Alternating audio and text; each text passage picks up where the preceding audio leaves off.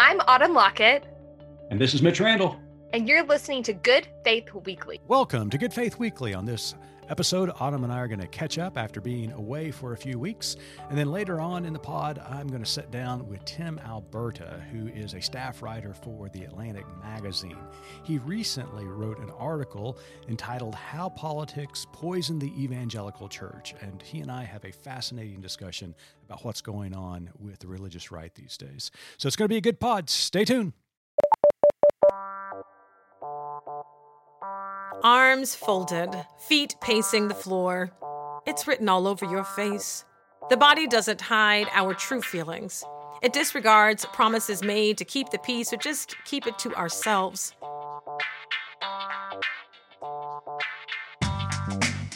I'm Reverend Starlette Thomas, host of the Raceless Gospel podcast from Good Faith Media. We're giving our listeners a hand when discerning body language. That's our focus in Season 3. The church is called the body of Christ, so what does our body language say about perennial and pressing hot-button issues? What's costing us an arm and a leg? Who do we give the cold shoulder and keep at arm's length? When have we put our foot in our mouth or turned a blind eye? Why are we still sitting on our hands? Where do we toe the line? And why is the kingdom that is coming not on the tip of our tongues? In Season 3 of the Raceless Gospel podcast, we'll address these questions in 8 episodes, and I hope you'll be all ears. The Raceless Gospel podcast is looking at body language. I'm your podcast pastor, Reverend Starlette Thomas. Episode 1 drops on May 5th. Learn more at goodfaithmedia.org.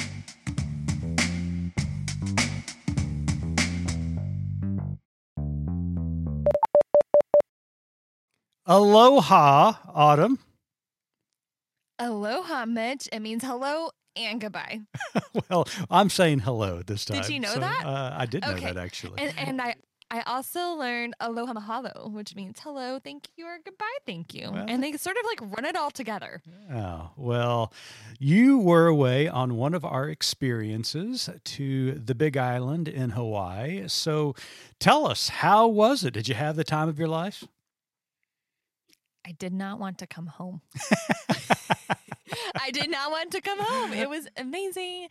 The people who we traveled with were so diverse. One of my favorite one of my favorite stories that came out of Hawaii was a woman who found us she lives in Oregon and found us through Facebook and started reading our articles and said, who are these people? Like, what?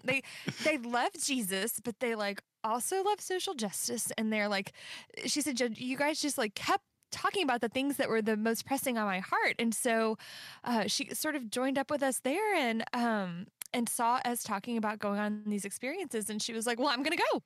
She didn't know one of us, not one of us. That's amazing. And I mean, we've been texting still since we're back. I mean, she's just dear. And then we have some folks who this was their fourth trip with us, their fourth experience with Good Faith Media. So a pretty good blend, different ages, different stages, different activity levels. And it was just so nice to get away and live in a bubble of literal rainbows and waves and volcanoes, and what a gift. It was amazing. Well, I've been keeping up with your social media, not only at Good Faith Media, but as your individual site as well. And you were posting some amazing photos throughout the week. So what was your favorite experience during this trip? That is so tough because there are so many amazing things. Well, top two. How's that top two? My top two. Okay. I think seeing lava glow from a volcano. I mean, I can remember being a little girl and watching Reading Rainbow and LeVar Burton going to Hawaii and talking about the different kinds of lava and talking about volcanoes. So have sort of been captivated by volcanoes since I was little and getting to see one. It was actually erupting while we were there. So we got to see the glow one night, which was just incredible. And then we had a small group of folks who went to a beach on the last full day there and just swimming in the ocean and just sort of having a moment where your phone was nowhere near you. That's the beautiful thing about these experiences is you kind of have to wait till you're on Wi-Fi to do anything because these national parks are famously unplugged. Sure.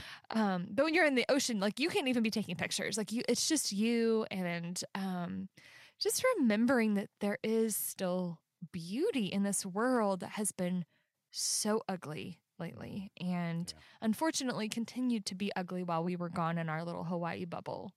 You're absolutely right. Well, for anybody who's interested in taking one of our experience trips, we still have one that is open, and that is this summer to the Pacific Northwest. They can still sign up for it, right? I know time is... We have a few seats left, yes. Got a few seats left. If you're interested in joining our group to go up to the Pacific Northwest and to explore the beauty that is Oregon, we would love to have you. So go to goodfaithmedia.org, click on experiences, and you can find out more about that. So I'm glad you had a good time, Autumn. I'm told there will be orcas involved. Oh, wow. How I know. And not in SeaWorld. Like actually in there. Okay, I'm going to talk speedy quick about, we were swimming at one point. We were kind of waiting in some of the tide pools and sea turtles are just like swimming beside us. It wasn't like one of these like commercial, like, come swim with the sea turtles. No, we were just in the water and the sea turtles are like, hey man, what's up? Swimming by. I mean, just amazing experiences. And that's what you get when you travel with Bruce, who's our experiences guide. I mean, he just knows the best places to go, when to make the dinner reservations to see Lava Glow. Like, he will not lead you wrong. So absolutely worth the time and money. Awesome. Well, you mentioned that you lived in a bubble for a while, and that is true because those of us who were in the lower 48, as they call them. The upper 48. Well, it's the upper 48, that's right, in Hawaii. I've been going through a lot since the last time you and I sat down and talked about what was going on in the world.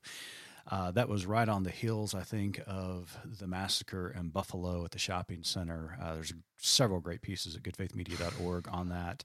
Starlette Thomas does a great job talking about what it meant to her as someone who grew up in Buffalo, and her mom is still a resident there, and that's where the grocery shop, or that's where she shops for her groceries.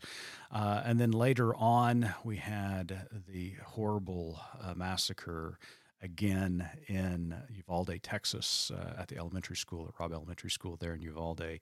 And then just this week, here in our home state of Oklahoma, a gunman walked into St. Francis Hospital in Tulsa and killed 4 individuals before turning the gun on himself. So, Autumn, this has got to be a watershed moment. I mean, we keep saying this year after year after year. The Sandy Hook of it all, though, Mitch. Right. I mean, if, we didn't do anything significant after Sandy Hook, some state legislatures did that were more progressive in their thinking towards sensible gun restrictions. But a lot of the other states did not. We did nothing federally. It's time. It is absolutely time. It's past time. We've got a gun problem here in the United States.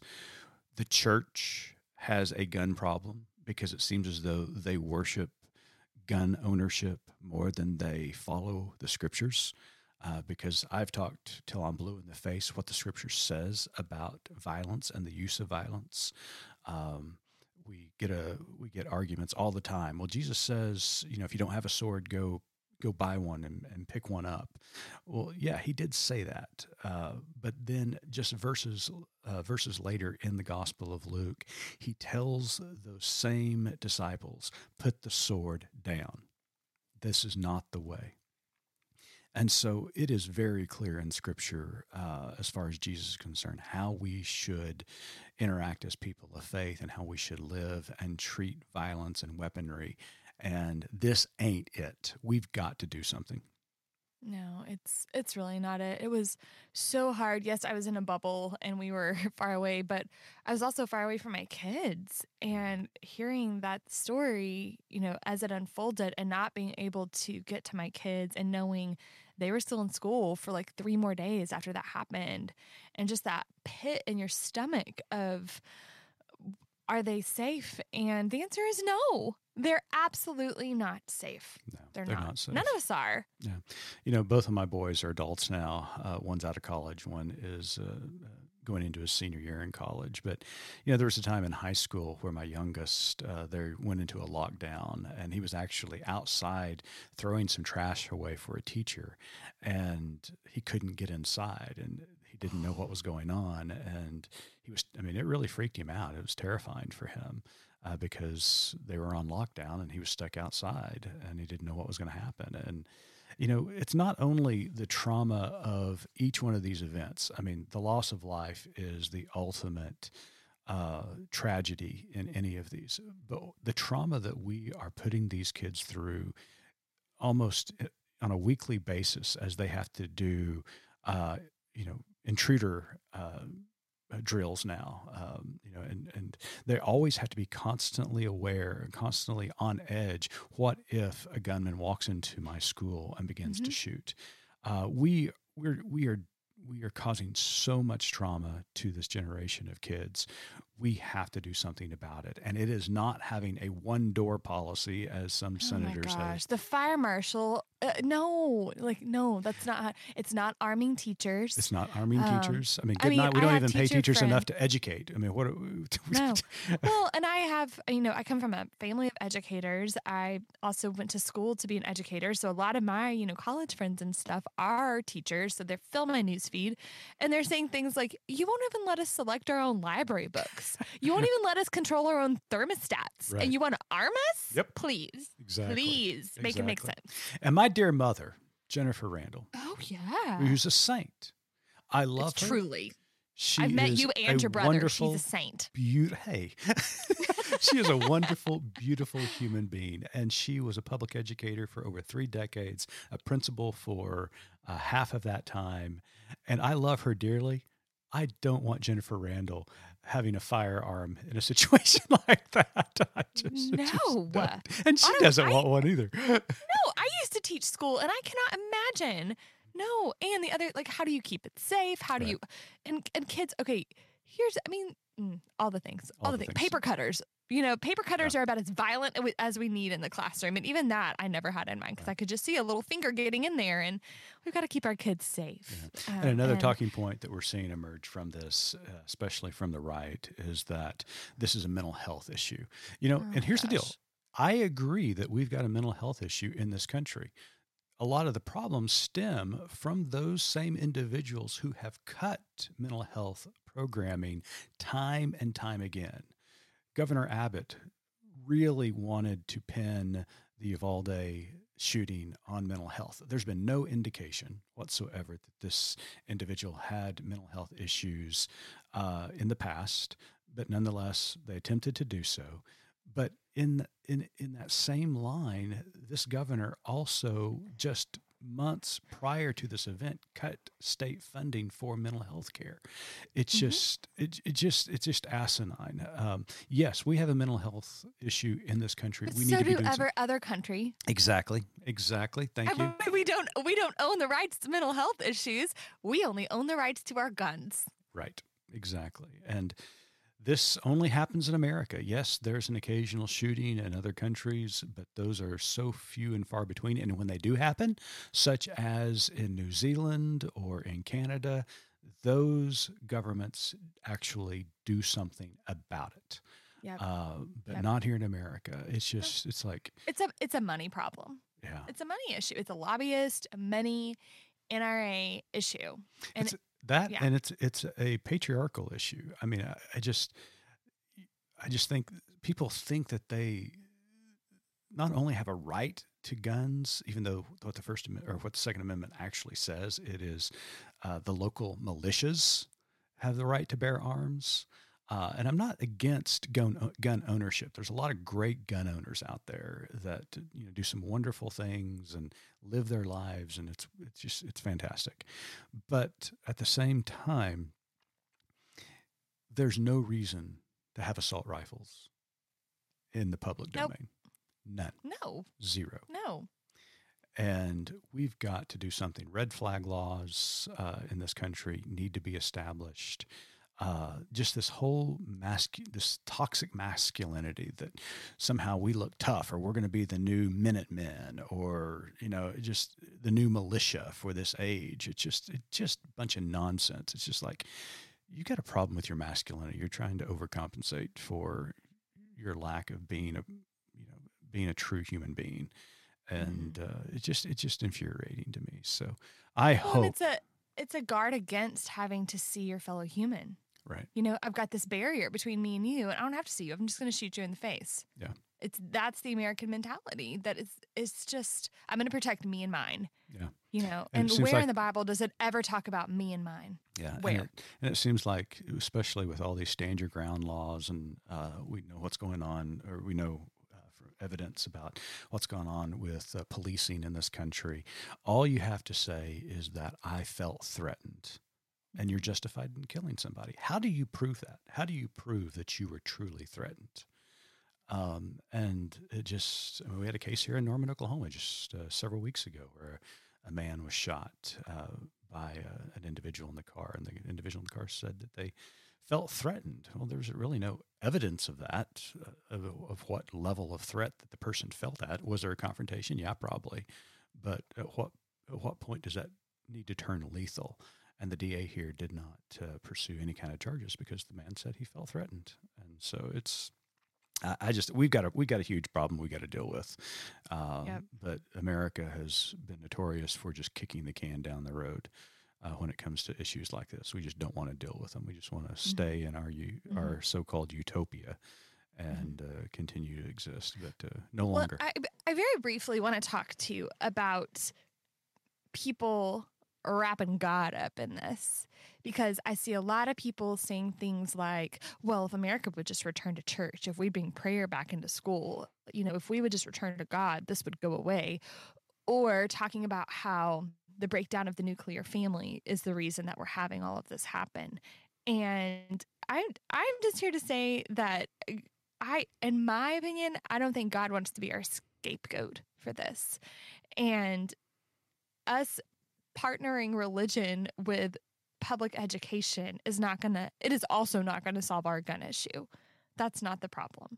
No, we do not. And the real issue we have is that Christian nationalism is ingrained into this culture, and especially those people who find themselves in positions of privilege think their way of life, their ideology, their economic status is a God-given right, and that nobody should be able to jeopardize that whatsoever, and that everybody should stay in their own lane in this country. And it's just absolutely asinine to try to tie God into this debate. I mean, if you're going to tie God into this, I mean, let's really tie the person that we call Lord into this conversation, and that's Jesus. And I already said that a moment ago. You cannot hold a gun advocacy position in this country and call yourself a follower of Jesus. I'm that adamant about it because Jesus was very clear when it came to rising up and using violence to solve issues. So I'm ready for a big change. I hope it's coming. There is a bipartisan effort taking place in the Senate right now. I have a little glimmer of hope, but you know how these things go. They could just talk it to death and nothing ends up happening. It's all semantics and imagery. But we've got to do something, folks, because we are doing our children an injustice by just closing our eyes again. So, well, and time and time again, the gun was obtained legally. Right. Yeah, legally. So the laws need to change. Yep. The end. The end. Absolutely. Well, Autumn, while you're away in Hawaii enjoying your best life, I sat down with Tim Alberta. Tim is a staff writer for The Atlantic. He used to be the chief political correspondent for Politico. He recently wrote an article in May entitled How Politics Poison the Evangelical Church. And he sat down with some of these religious right leaders and interviewed them and talked to them about their beliefs and what they were touting from the pulpit. And it was a very, very interesting interview. It's a great article. I encourage you to go read it in The Atlantic right after you listen to this interview as I sat down with Tim Alberta. Stay tuned. Marvel at Pacific Coast Wells. Wonder in rainforests. Explore wild coastlands and towering cliffs. Join Good Faith Media for a unique and immersive experience in the Pacific Northwest and Olympic National Park. Enjoy engaging conversation with your small group of adventurers led by our team. which includes a journalist, historian, and theologian. Join us July the 23rd through 30th. Learn more at faithexperiences.org. Welcome back to Good Faith Weekly. On this episode, we've got Tim Alberta with us. He is an award-winning journalist, best-selling author, and staff writer for The Atlantic magazine. He formerly served as chief political correspondent for Politico. In 2019, he published the critically acclaimed book, American Carnage, on the front lines of the Republican Civil War and the rise of President Trump. Earlier this month, on May 10th, Tim published an article in The Atlantic entitled, How Politics Poison the Evangelical Church. He's here with us today to discuss that article and his observations regarding faith and politics. Tim, welcome to Good Faith Weekly. Mitch, thank you for having me. It's a real pleasure to be here with you. Well, Tim, before we get into some of the specifics about the article, first of all, congratulations, not only on the article, I've worked through it a number of times. The interviews were great. The observations that you made were just accurate, knowing, because I grew up in the evangelical church. And so, everything that was in the article, I was just saying, yeah, that's right. Yeah, I've seen it. I've heard it. But before we get into those specifics, let me just ask you, can you describe to our listeners what prompted you to research and write this article? Well, I too grew up in the evangelical church. I am a PK. Dad was a minister in the EPC, the Evangelical Presbyterian Church, and which is a smaller denomination. I'm sure you're familiar with it. Pretty conservative theologically, culturally, politically. Very white. Certainly my home church in Brighton, Michigan, very white, almost exclusively white. And so that was sort of the environment that I was steeped in growing up. My mother worked at the church also. And so I sort of physically grew up in the church. I spent my nights and summer vacations there, playing hide and seek. And as I got older, playing tag and stuff. I actually worked at the church as a janitor when I was going to community college. So I was very much marinating in church culture, in church life for the entirety of my upbringing. And I had just really, long before I got into political journalism, long before I started writing professionally about the influence of American evangelicalism in the political space, I just had questions for myself about what I was seeing in the church and some of the trade-offs that were being made, some of the sacrifices that were apparent, particularly when it came to decisions around politics and around culture and what to engage with and what not to engage with and why and what the stakes were. And there were just things that had been unresolved in my mind and questions that were sort of looming larger and larger the older I got and the more involved the more involved that I became with covering politics as a profession. And so the time was right, particularly given the fact that I think over the last 4 or 5 years, as I write about in the piece, this confluence of events, everything from Me Too and questions of sexual abuse and cover-ups and accountability to George Floyd and racism and racial reconciliation, and then COVID and masks and vaccines and shutdowns of churches, and then of course Trump as sort of the backdrop to all of it and the divides in the church. It just felt like the turmoil was really intensifying, and that the time was right to do this. It's interesting. We've interviewed a lot of journalists over the last several years since launching this podcast, and all of our journalists and some of our pastors who write for us have similar stories of growing up in the evangelical church and, witnessing firsthand what has transpired in the evolution of evangelicalism to the point of where it is today. And so, everything you just said really resonates with me as an inspiration to research this and write about it in a professional format. So let's go to the article in The Atlantic, May 10th, How Politics Poison the Evangelical Church.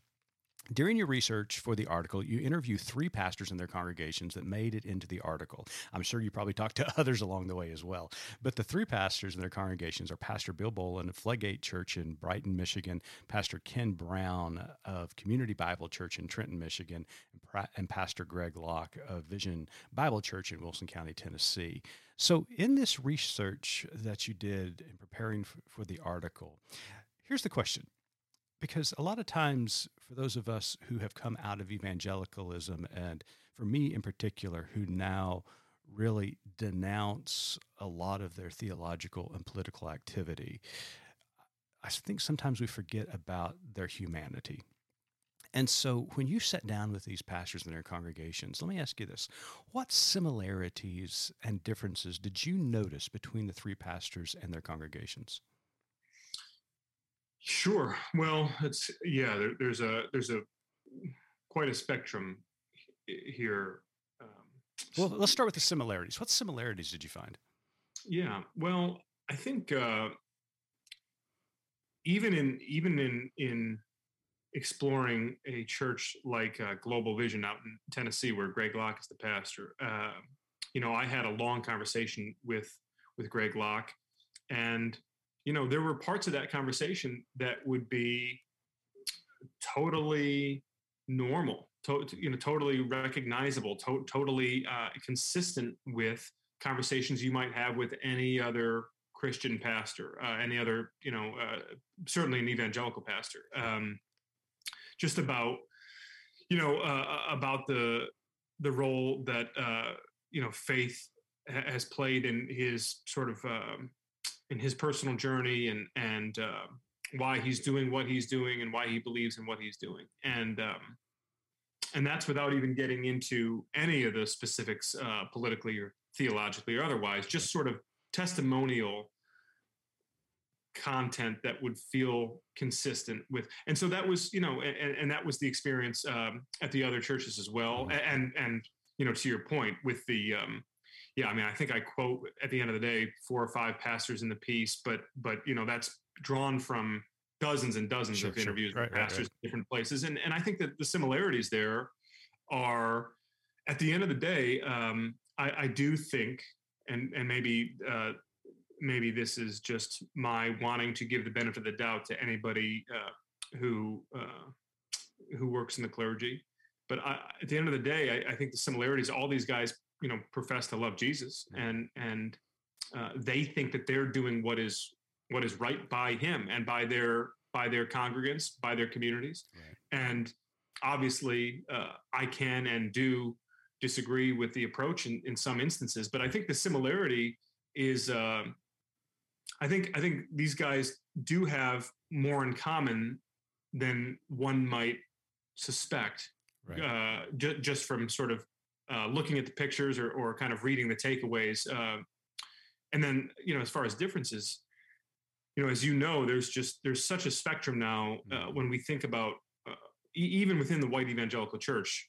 I was just at a church last night in Ohio, in fact, where doing some additional reporting, where you have people in the same pews. You've got guys who are wearing suits and ties and who are very buttoned up, and he's sitting 2 or 3 people away from a guy who's wearing an American flag shirt with an eagle holding the Constitution.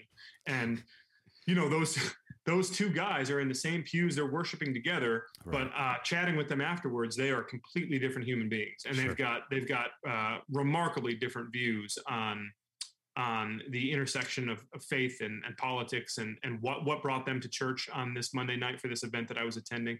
So the differences are vast, mm-hmm. but one would like to think that at least one core similarity, one core commonality does exist, and that's Jesus. And that's fascinating because I've talked to a lot of fundamentalist right-wing evangelicals who tout a lot of conspiracy theories and theological positions that I would deeply disagree with.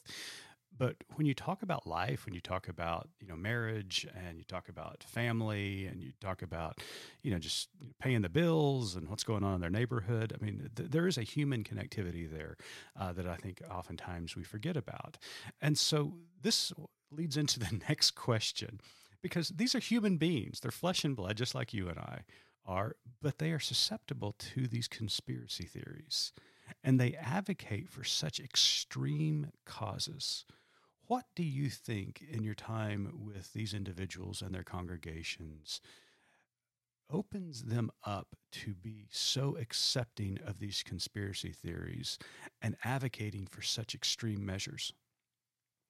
It's a great question, and something that I've spent a lot of time thinking about and asking these individuals about. In fact, I had one of the pastors, Ken Brown, who's sort of a small C conservative, but politically very buttoned up, and has really, as I described in the piece, really made an effort to sort of rein in his congregation and make sure that he's keeping conspiracies and disinformation out of the church, because he views them as a serious threat to the mission of the church. Ken said to me at one point, he said, I've had conversations with some leaders in the church where we've kind of wondered aloud to one another, is there something about us as believers in Christ that makes us more susceptible to conspiracy theories? In other words, one might study us from the outside and say, well, these guys believe that the son of a carpenter in the Middle East 2,000 years ago hung from a tree and then pushed a boulder away and rose from the dead 3 days later, and then ascended into heaven and sits at the right hand of the creator of the heavens and earth. Of course they believe in QAnon. Right, yeah. Right. Of course, they believe the election was stolen. Of course, and that's an interesting question. And I'm not, I personally am not terribly well appointed to get into, some of the epistemological distinctions here. But I see the point that he was raising, and frankly, it's a conversation I've had with other pastors. I would attack it slightly differently, though. I would attack the question slightly differently, Mitch. I think, in all of my reporting, the common thread that I come back to time and again in so many of these conversations with folks is a sense of America in decline, America under siege, America, this blessed and special, exceptional country that has been that has had God's hand on it from the beginning, that it is slipping away. And I emphasize that point because once someone believes that the nation is slipping away, and that an attack on the nation is an attack on God, and vice versa, I do believe that sort of opens the door to more radical thinking, both politically and theologically, frankly. I talked to a couple of people in the piece who give voice to that, this idea that there's no longer a meaningful distinction between the political and the spiritual, that it's all wrapped up in the same warfare.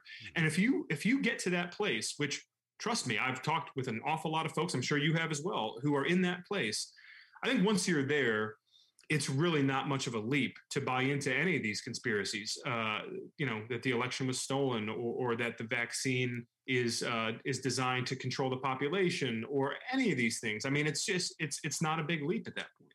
So, Tim, let's follow up on that, because we do hear that a lot, that the country is going to hell in a handbasket. It's in severe decline, morally, spiritually. But here's reality. That argument has been made for 200 years now. Each error, especially from the right-wing populace of the country, always argues that the country is heading in the wrong direction or in decline, which often translates into I'm losing power and influence and wealth because of the advancement of other people in the world. Again, we've heard it since the beginning of this country.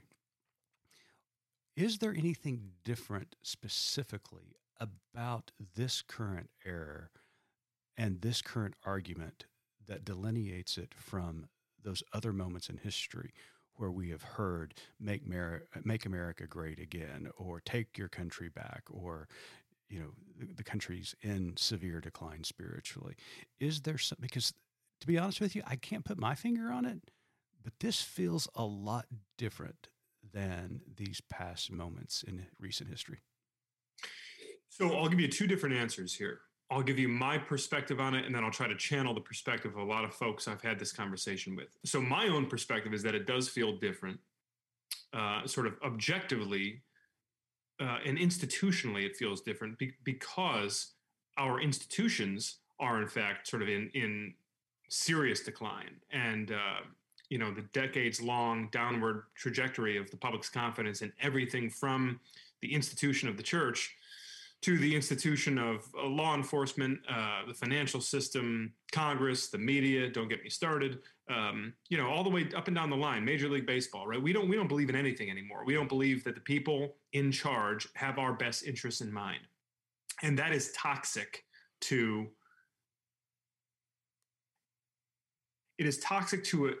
an experiment in self-government like ours. When we cease to believe that the people who should be looking out for us are in fact looking out for us, it's a disease that spreads. And I think we're seeing that. And the church is just, one of many examples where you can see folks turning on one another and refusing to buy in anymore to this belief that things are going to be okay.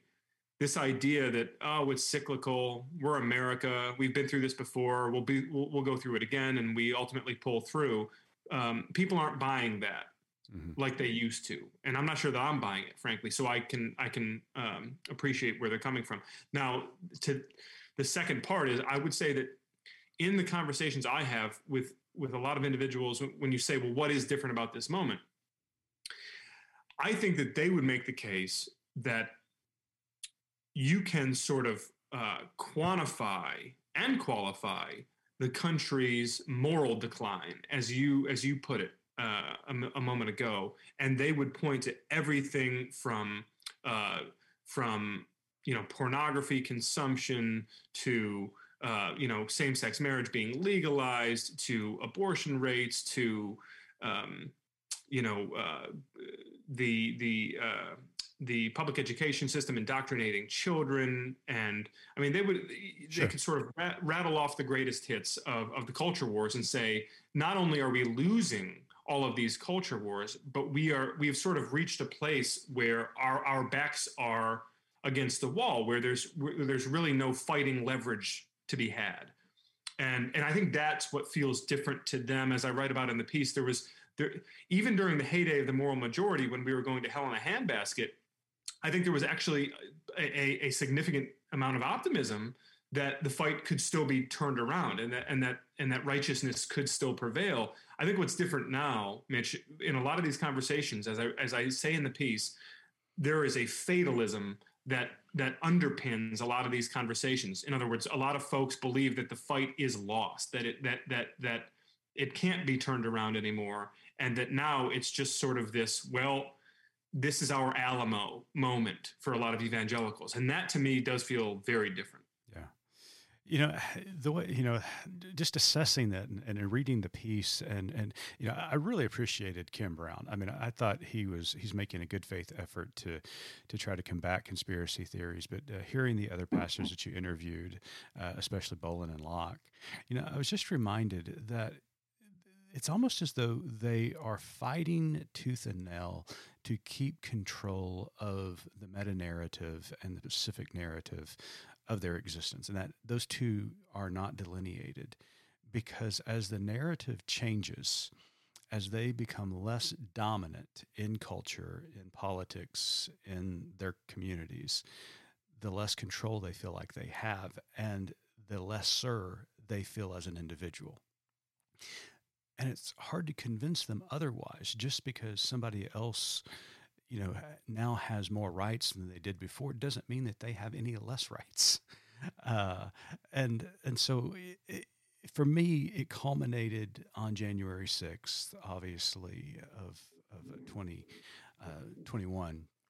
And just all of a sudden, all of this rhetoric that I have heard all of my life from pastors such as you interviewed for the piece, all of a sudden that rhetoric turned into physical action. And we saw a storming of the Capitol primarily by Christian nationalism that was fueled by evangelical theology and politics. And it was like, oh, they not only feel this and are talking about it, now they are ready to act.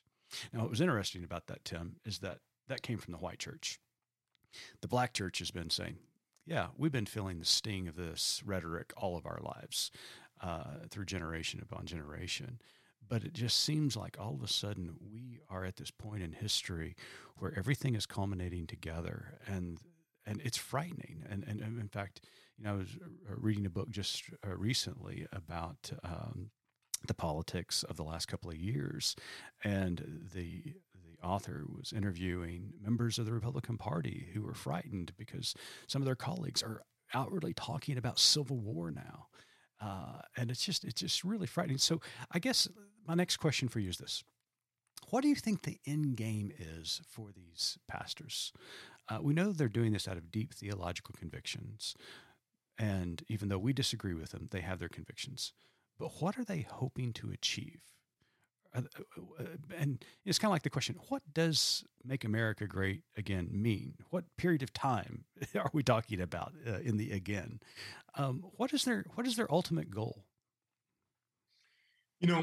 I think it follows from the answer I gave a moment ago in talking about the decline of America and sort of the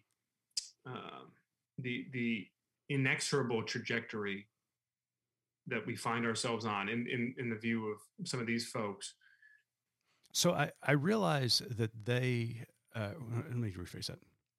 I realize that evangelicals make this prognosis of what is going on in the country, and a lot of that's what drives them.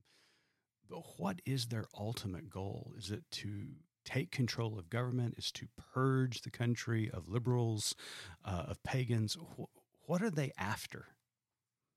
Yeah, no, I think that if you are going to put yourself in their shoes, and if you are going to subscribe to the idea of America in sort of terminal decline, and that the trajectory cannot be bent back in the other direction, and that some of these sort of culture wars are in fact lost, then you are going to start thinking about you're sort of a survivalist mode, more or less.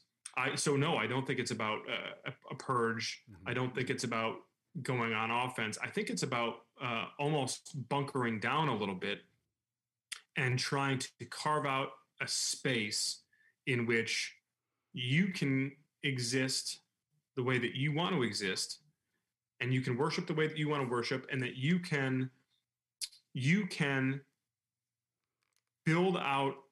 continue to grow a community of like-minded individuals that can sort of occupy a space that is untouched by the secularization of the culture all around you. In other words, I think my sense from a lot of these conversations is that for many of these folks, it really is less about going on offense at this point, and a little bit more about sort of digging their trenches, because they feel like the forces of liberal, secular America are coming for them. Mm-hmm. And I want to be clear that to the extent that violent and militaristic rhetoric animates parts of this movement, it is, in my experience anyway, it is almost entirely defensive. It is this idea that they don't want to have to do this, but they might have to at some point because people are coming for them. So that's an answer that may surprise some people. But again, I'm a reporter. I'm not a social scientist. I'm not a pollster, and I'm not certainly not a psychic. But based on all of my reporting, what I find time and time again is that the end game in the eyes of I think a significant number of the people who we're talking about here, sort of right-wing white evangelicals who have some sort of apocalyptic notions of the end of America, it really does seem to focus their end game around ideas of sort of established safe havens where big bad government and big bad secular culture can't touch them. Yeah, makes sense. And that's what we hear here at Good Faith Media, is that it seems as though there is a creation of a narrative, if there's elements of truth to it, or if there's not elements of truth to it, that has been created in the mindset of some evangelicals, that there's this mythological big bad wolf coming after them to destroy them and their way of life. And therefore, they've got to do everything in their power to fight against that mythology. So, I hear what you're saying. Now, what surprised you when you sat down with these pastors? Was there one moment during your research and interviews that just really surprised you after talking to these folks? Well, yeah, there were a few. I mean, I had a long conversation, as I think I mentioned earlier, with Greg Locke, who seems like almost on a weekly basis is making national news headlines for comments he's making about just recently, you ain't seen an insurrection yet. Month or two before that, it was, saying that he found witches in his congregation, that, during an exorcism, a demon told him about witches in his congregation. Before that, they were having a bonfire of Harry Potter books to try and destroy the occult. I mean, he's got a talent for keeping himself in the bloodstream. I was really surprised that in a lengthy conversation with Greg Locke, he was quite introspective, quite reflective on some things that he felt like in hindsight that he'd done wrong, that he'd been too reactionary, that he'd been too political, that he hadn't thought certain things through, and that he worried that it was harming the gospel and his ability to evangelize. I was sort of floored by some of the comments he made to me in that respect. So that's one example. I had some encounters, some conversations, some experiences with pastors in different parts of the country that never made the cut for the piece, just because there's only so much you can write. It was already 10,000 words, and you just sort of have to start cutting somewhere. And so I did a year's worth of reporting for the piece. And I'll tell you that some of the most just jaw-dropping conversations I had with pastors were the ones where they would tell me about experiences in their church over the last couple of years, whether it was in reaction to the church closing because of COVID-19, or because of the pastor handing the pulpit over to a Black colleague in the wake of George Floyd's murder, or some other kind of cultural touchstone moment where people in their church who'd been there for 15, 20, 25 years, close personal friends, in some cases, people who'd been elders at the church, basically formed lynch mobs and came after the pastor, and didn't do it listen, you and I both know that churches have their own sort of political and governance struggles all the time, and that's nothing new, just read the New Testament.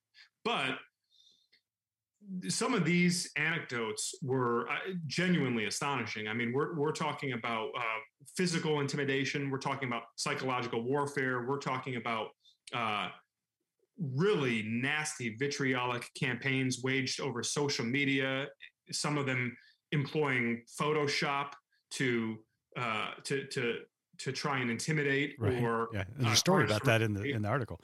Yeah, about I mean, Photoshop. just really things that would leave you. Let me put it this way, Mitch. The sort of behavior that if you saw it in a corporate setting would leave you chilled, and you'd think, "Wow, this is horrible behavior. How could you treat another person this way?" Much less in a church setting, right?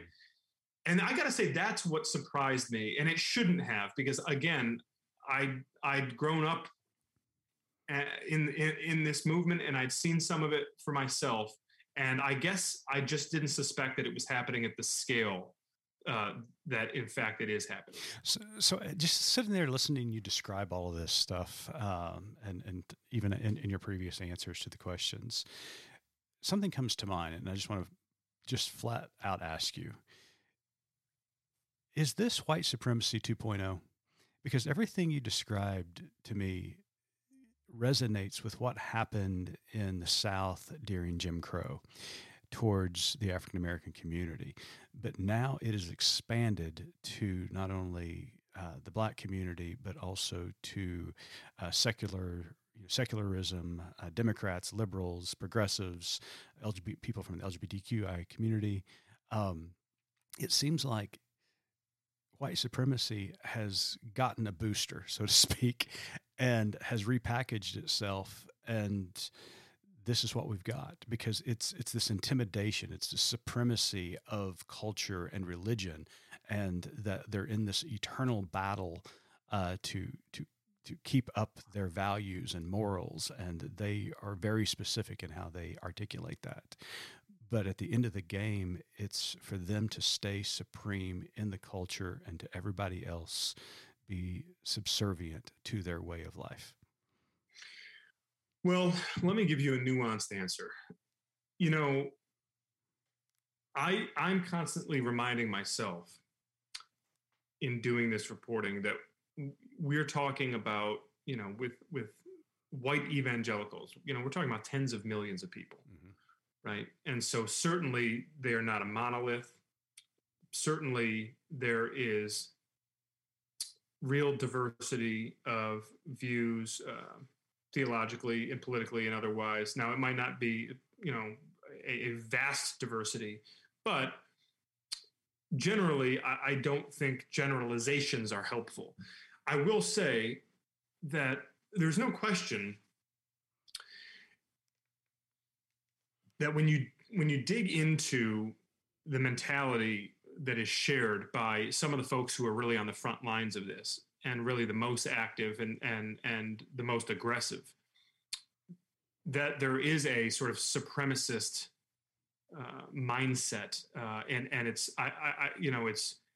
it's cultural, it's political, it's theological. I think to some extent it's racial, for sure. Again, these things are hard to quantify.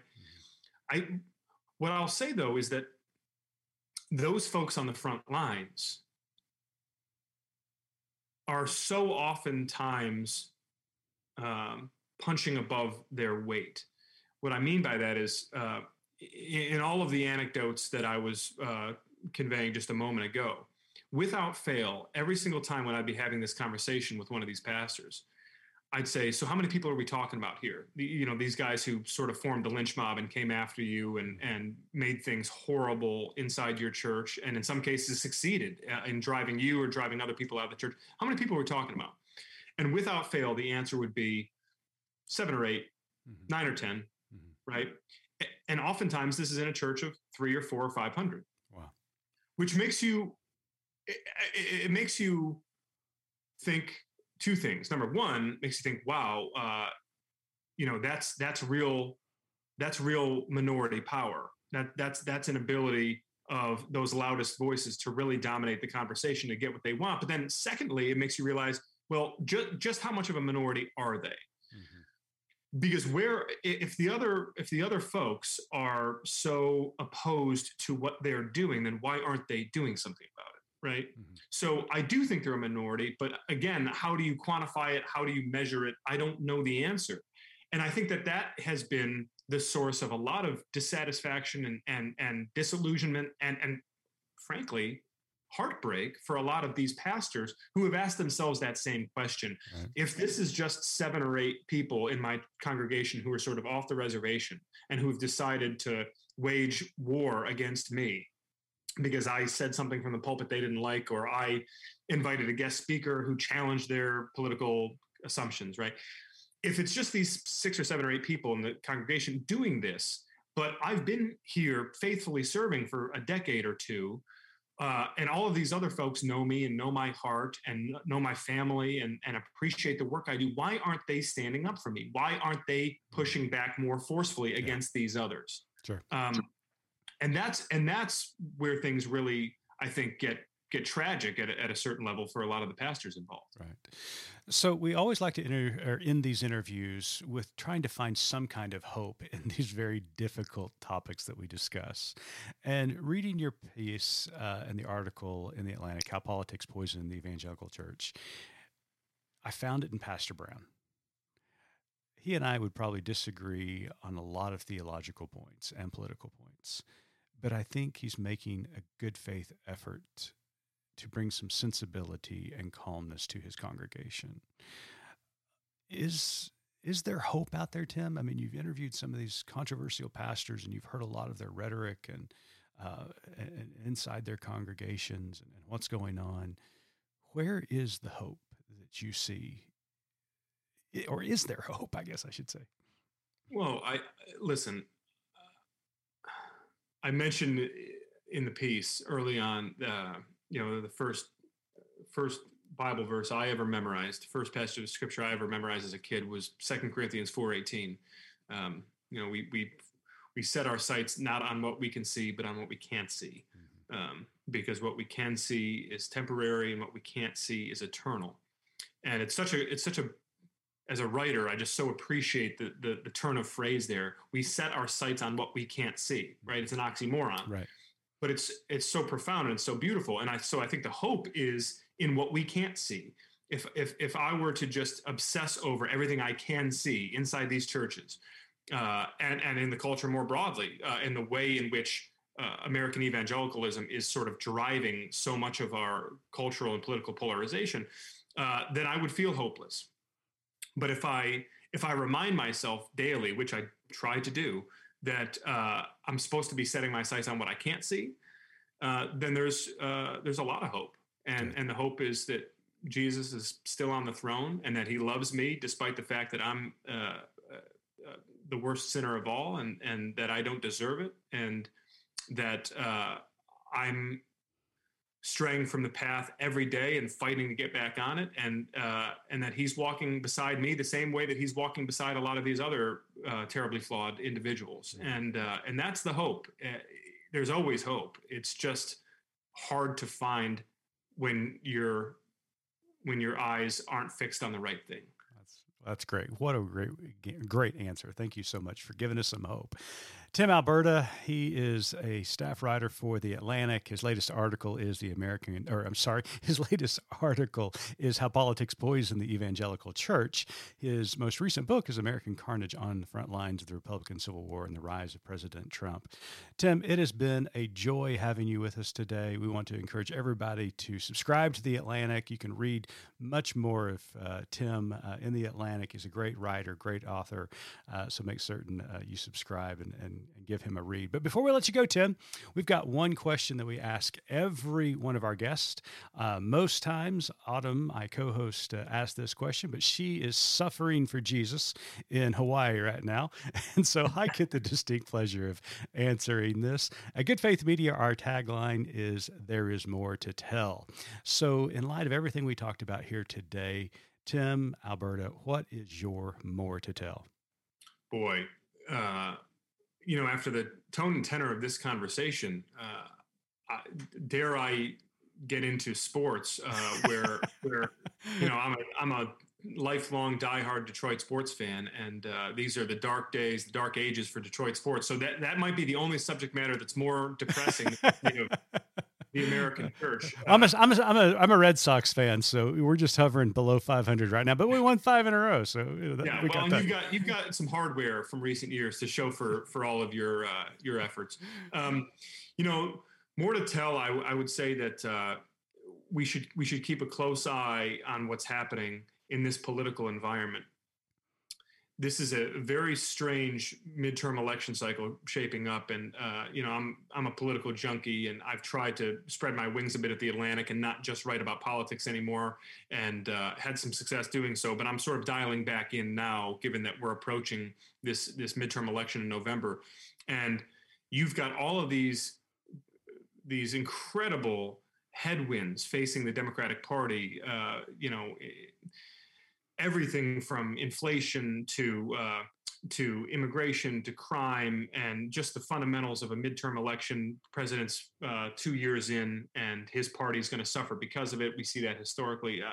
Everything imaginable is working against the Democratic Party, and yet you have Republicans in some states that are really attempting to snatch defeat from the jaws of victory here, and are nominating some individuals who are, in many cases, they're going to test whether they are electable even under the best of circumstances.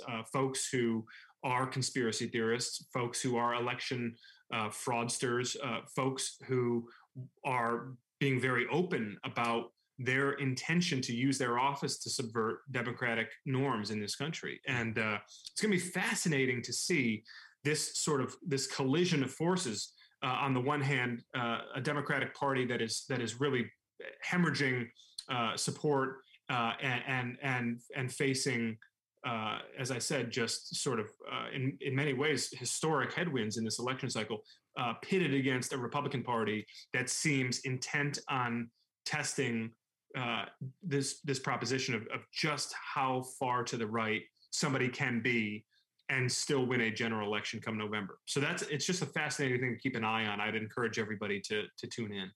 Stay engaged, folks. You heard it from Tim Alberta. Make certain you educate yourself because there is an important election.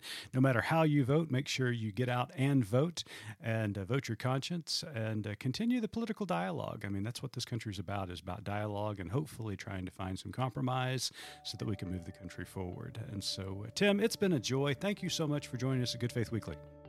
It's been a pleasure. Thanks for having me. And to our listeners, thank you for tuning in this week. Hopefully next week, Autumn's going to be back from Hawaii and talking right here at Good Faith Weekly. And until then, keep living good faith.